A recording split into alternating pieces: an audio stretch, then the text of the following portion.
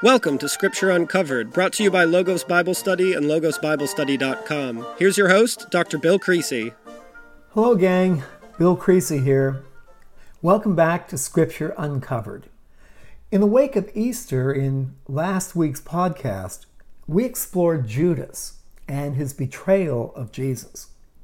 And we looked especially at what his motives may have been, and we uncovered some really intriguing possibilities. This week, I'd like to turn to St. Peter.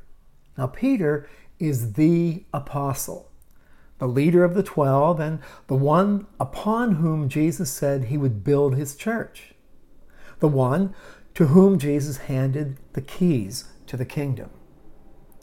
And yet, at the critical moment, Peter denied Jesus, not once, but 3 times. So why did Peter do it? And what were his motives?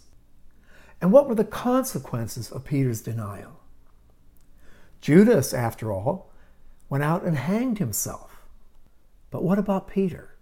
Now, as many of you know, I'm on Relevant Radio each Friday evening from 6 to 7 Pacific Time on the Joe Sikora Show.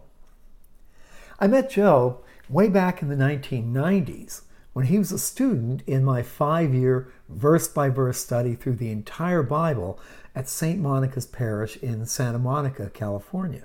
Joe is a really interesting guy. A former movie stuntman, a Santa Monica cop, and a licensed marriage and family therapist. Joe has been on Immaculate Heart Radio, now Relevant Radio, broadcasting nationwide Monday through Friday from 6 to 8 p.m. Pacific Time. And Joe's program is about relationships. Relationships in a Christian context. Dating relationships, marriage relationships, friendships, and so on. Now, I'm really blessed to be a part of Joe's program. Every Friday, Joe and I spend the first 4 hours of the program talking about the scripture readings for the upcoming Sunday Mass. And we take call-in questions about scripture. Joe calls it his Stump the Professor segment. Last Friday, in the second hour of his program, Joe's relationship topic was regret. Why we have it, what we can do about it, and how we can avoid it. And that's what got me thinking about Peter. Boy, talk about regret.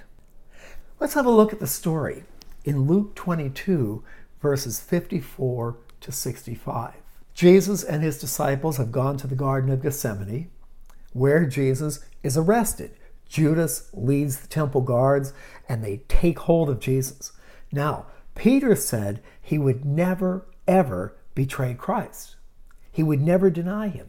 And here in the Garden of Gethsemane, Peter proves it. Because when they took hold of Jesus, Peter drew a sword and lopped off the ear of a servant of the high priest, a man named Malchus. Peter offered his life. He would have been killed had not Jesus intervened. But they take Jesus off. We read, beginning in verse 54, "Then seizing him, they led him away and took him into the house of the high priest," that would be Caiaphas. "Peter followed at a distance, in the shadows. But when they had kindled a fire in the middle of the courtyard of the high priest and had sat down together, Peter sat down with them." Now, when Peter gets to the courtyard of the high priest, we read in the Gospel according to John that John knew the servant of the high priest, and he's the one who got Peter into the courtyard. But once in the courtyard, the gate is locked and Peter is trapped inside. So he sat down with them, not warming his hands around the fire, but in the darkest corner he could find. A servant girl saw him seated there, and she looked closely at him and said, "This man was with him." But Peter denied it, looking at the ground. "Woman, I don't know him," he said. A little later, someone else asked him. They saw him and they said, "No, you're one of them." "I am not," Peter replied.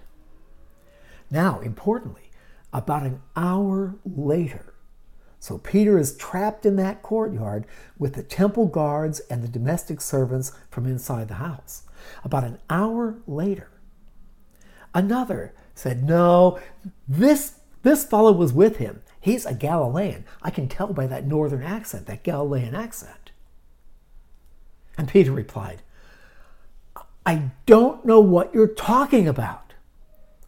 And as he was saying it, the door of the house opened, Jesus was being led out, the cock crowed, all simultaneously. And the Lord turned and looked straight at Peter. They locked eyes. And then Peter remembered the word the Lord had said, "Before the rooster crows today, you'll disown me 3 times." All of those things happen simultaneously. And as the gate is open, Peter rushes out. And we read in Luke that he went outside and wept bitterly. Peter is crushed. Crushed. Well, of course, they lead Jesus off. They take him to Pilate. He's sentenced to death, to be crucified. And we know the story of the Passion.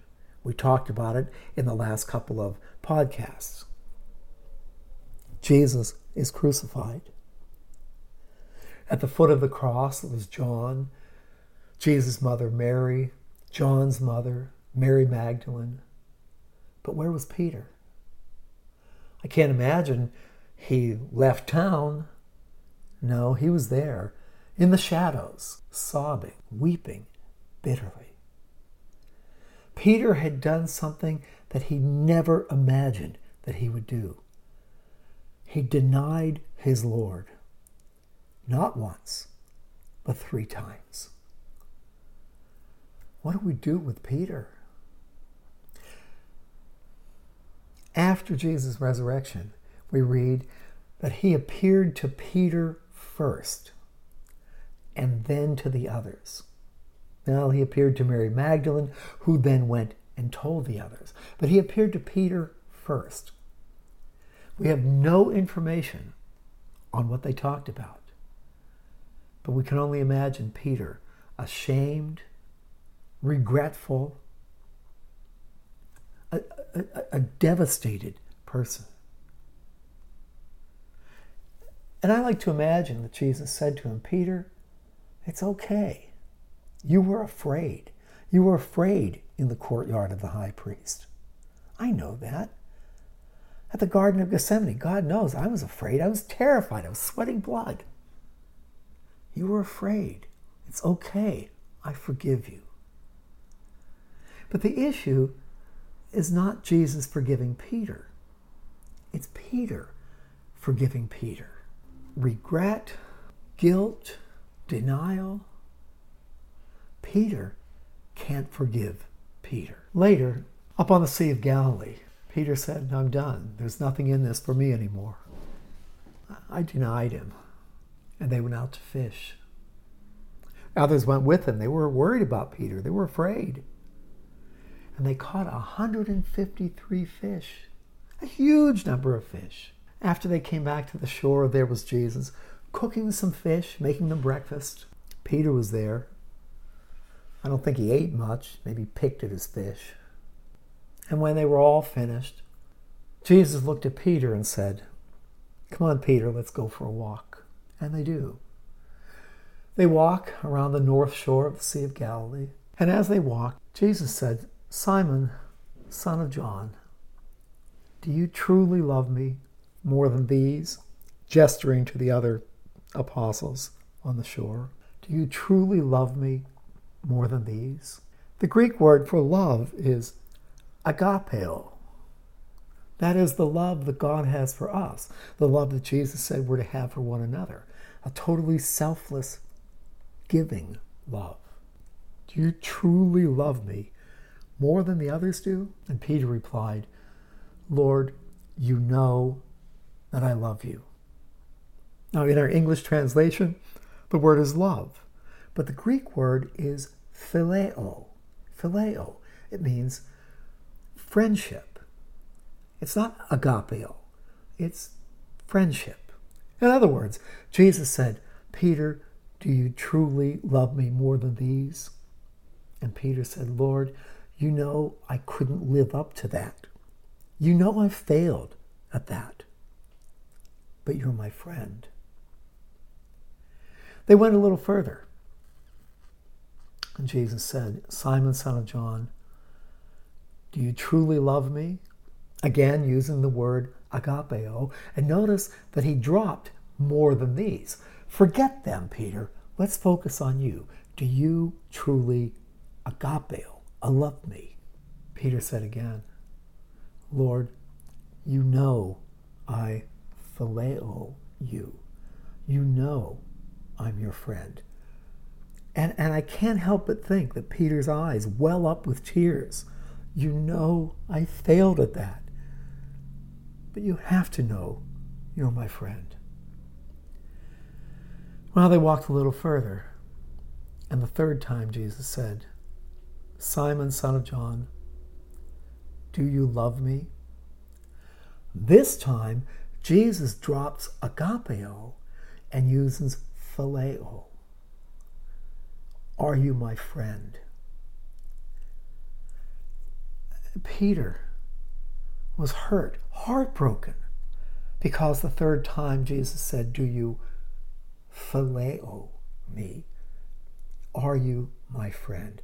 It's not that Jesus made him say it 3 times because Peter denied him 3 times. That's silly. No, Jesus questions even the friendship. At which point Peter said, Lord, you know all things. You know that I phileo. You know that I love you. You know you're my friend. And Jesus said, in effect, good, let's start there, and we'll work from that point. Feed my sheep. That is, take care of the other guys. I placed you in charge of the 12. Yes, you failed. And yes, you denied me. You have felt a terrible guilt and a deep regret. But now, we'll start where you are, Peter. But you got to take care of the guys. We often think of Jesus reinstating Peter in this chapter. And indeed he does. But he teaches Peter a very important lesson about love. We can't command love. But we can take a relationship where it is and move it to love. Did it work with Peter? It sure did. Over in 1 Peter chapter 4, beginning at verse 7. Peter is writing to all of us. And he says, the end of all things is near. Therefore, be clear-minded and self-controlled so that you can pray. And above all, love each other deeply. And the word Peter uses is agapeo. Love one another deeply, because love covers a multitude of sins. And boy, Peter is the one who really, really knew that. I'd like to add a personal note here. My friend and radio colleague, Joe Sakura, and his wife, Lori, have 2 sons, John and Ben, both of whom were diagnosed at a very young age with Batten disease. That's a progressive, always fatal childhood disease, among the cruelest of all maladies. It robs an otherwise healthy, vibrant child of their sight, their vitality, and finally of their life. Joe's son John died when he was 24. Ben, who's 3 years younger than John, is still alive, although in the latter stages of this terrible disease. Joe has written a profoundly moving book about his family's journey through unimaginable pain, despair, and anguish, coping with this dreaded illness. His book is called Defying Gravity: How Choosing Joy Lifted My Family from Death to Life. It's published by Ignatius Press, and it's well worth the read. But have a box of Kleenex handy when you do. You can order it on Amazon.com. And I encourage you to do so. Joe is a great friend and a great man, and his wife is lovely. Pray for them if you will. Thank you. You're listening to Scripture Uncovered with Dr. Bill Creasy, brought to you by Logos Bible Study and logosbiblestudy.com. Now, back to the program. Here's Dr. Creasy. Well, welcome back to Scripture Uncovered. We're now moving into our question and answer segment. And the first question we have is from Tom E. And Tom writes, I'm a parishioner at Mission San Diego, and I have 2 boys.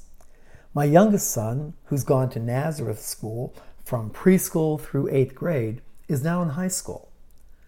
And he says evolution makes more sense to him than people all coming from the same 2 people, Adam and Eve. So how would you explain Adam and Eve versus evolution to him? And thank you. I love your classes. Well, thank you for loving the classes, Tom, and thank you for the question. Adam and Eve versus evolution. And we've talked about this in earlier podcasts, but in the book of Genesis, chapters 1 through 11, we might classify those chapters as mythopoeic literature. That is, stories that address the fundamental issues of the human condition. Issues like, where did we come from? How did we get here? Why are we here? These big questions. So when we read the story of creation, really 2 stories in Genesis 1 and in Genesis 2, 2 stories, the first of which traces out 7 days or 7 periods, 7 epochs of time during which God creates all that is. On the 6th day of creation, each of those days moving toward completion and perfection, on the 6th day, he creates humanity, male and female. And then on the 7th day, God rests. We then move into Genesis chapter 2 in what's often called the second creation story. And in that story, from a literary perspective, we turn around, drop down into day 6, and we watch how God created humanity. He creates Adam from the dust of the earth and forms him into a person, into a man, masculine, male. And he loves this creature, loves him to pieces. And God is in the garden with him in an intimate environment where he loves the man and the man loves him. And God's watching this man, Adam, work in the garden. And God said, it's not good for the man to be alone. And I'm always struck by that because apparently Adam had no problem with it. He was thinking to himself, I'll finish up out here trimming the rose bushes, then I'll go in, have a beer, and watch a game. Life is good. God said, no, this is not good. I will make a suitable partner for him. And God makes from Adam Eve, from the side of Adam. Not a rib, but a side of Adam. And the 2 are together in perfect unity with one another and with God. That's our creation story. Every ancient culture has a creation story. It's one variation or another on the same thing. They're stories that address fundamental issues of the human condition. Now, turn to evolution. We read of the Big Bang. I like to think of that. Imagine all the mass in the universe, in the entire infinite universe, squeezed into the size of a pinpoint. And suddenly, boom, it explodes. Light flashes outward. And I like to imagine that being God saying, let there be light. And the process begins. Science and religion are not in opposition. Science and religion speak of the very same things, but they use 2 different languages. Religion uses story. Religion addresses the fundamental issues of the human condition through story in this genre of literature, mythopoeic literature. Now, the Bible has many different genres of literature. Mythopoeic literature, as in Genesis 1 through 11. History, as in 1st and 2nd Kings. Poetry, as in the Psalms. Letters and epistles. Many different genres. So, as educated readers of Scripture, our job is to understand the genre of literature that we're reading and the literary conventions that genre uses, and then address the issues from that perspective, within its own time, in history, and within its own culture. So, how to explain it to a high school student? Well, I would start off by saying that religion and science are speaking of the very same things, just in two different languages. One in the language of story, the other in the language of math and physics. And I think that will do the job. Now, let's move to question 2. This question is from Brett S. And Brett writes, do you believe that non-believers who die are given an opportunity to accept Christ and to find salvation? Is this what the church means by purgatory? Well, we really have 2 questions here. Let me address the first part. Do you believe that non-believers who die are given an opportunity to accept Christ and to find salvation? I think it's pretty clear from Scripture that we're all born into this world in a condition of sin, a condition of alienation and separation from God that manifests itself in our outward sinful action. That's our state. That's our condition. And barring the radical intervention of God's grace, that's where we'll stay until we step out of this world into eternity, living apart from God. However, by virtue of who Christ is and what he did on the cross on our behalf, he enabled our salvation.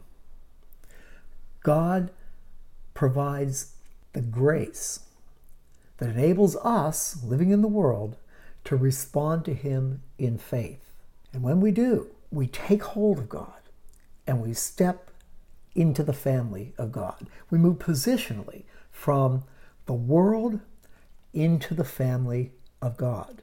And once in the family of God, we get there by grace through faith, but once there, we then live out our faith in a life of active love or a life of good works. You know, this whole bugaboo about the conflict between faith and works, it's a non-issue.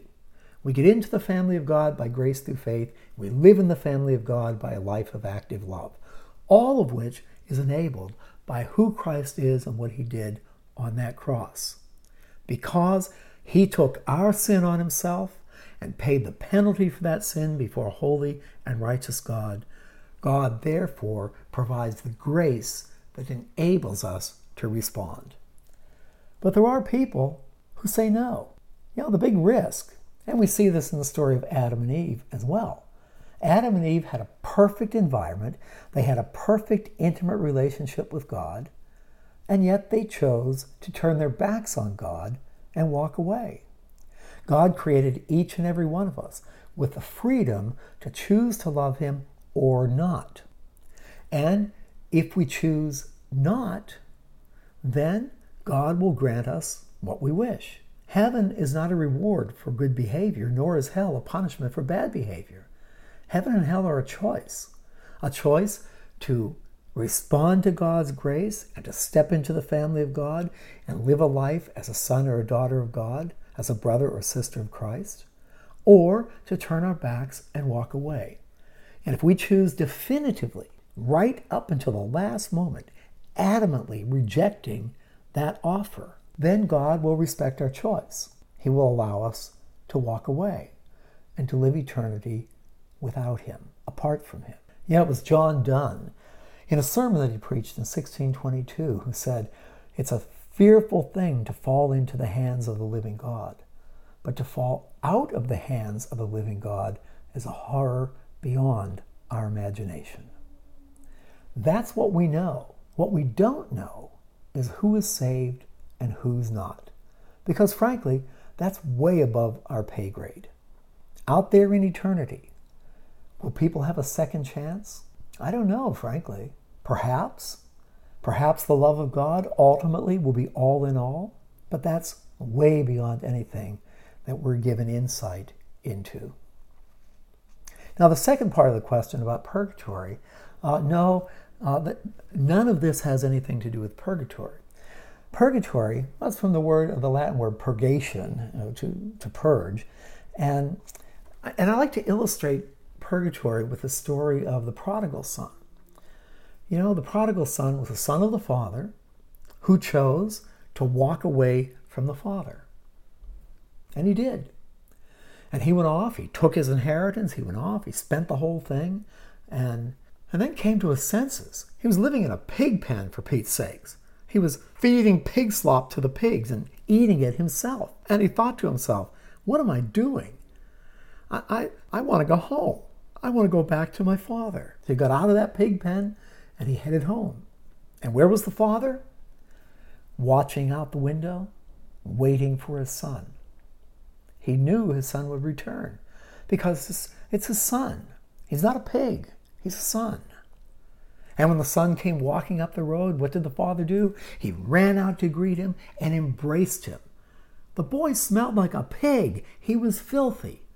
And yet the father embraced him and threw a big party. But notice in the story, before the big party, he cleaned up his son. He gave him a new set of clothes, a ring on his finger.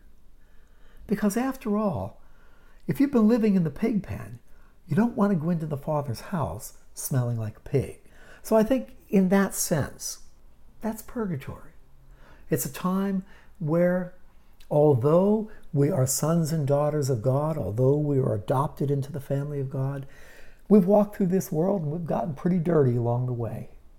And we can confess our sins are forgiven, but yet, deep within us, we still feel the effect of them.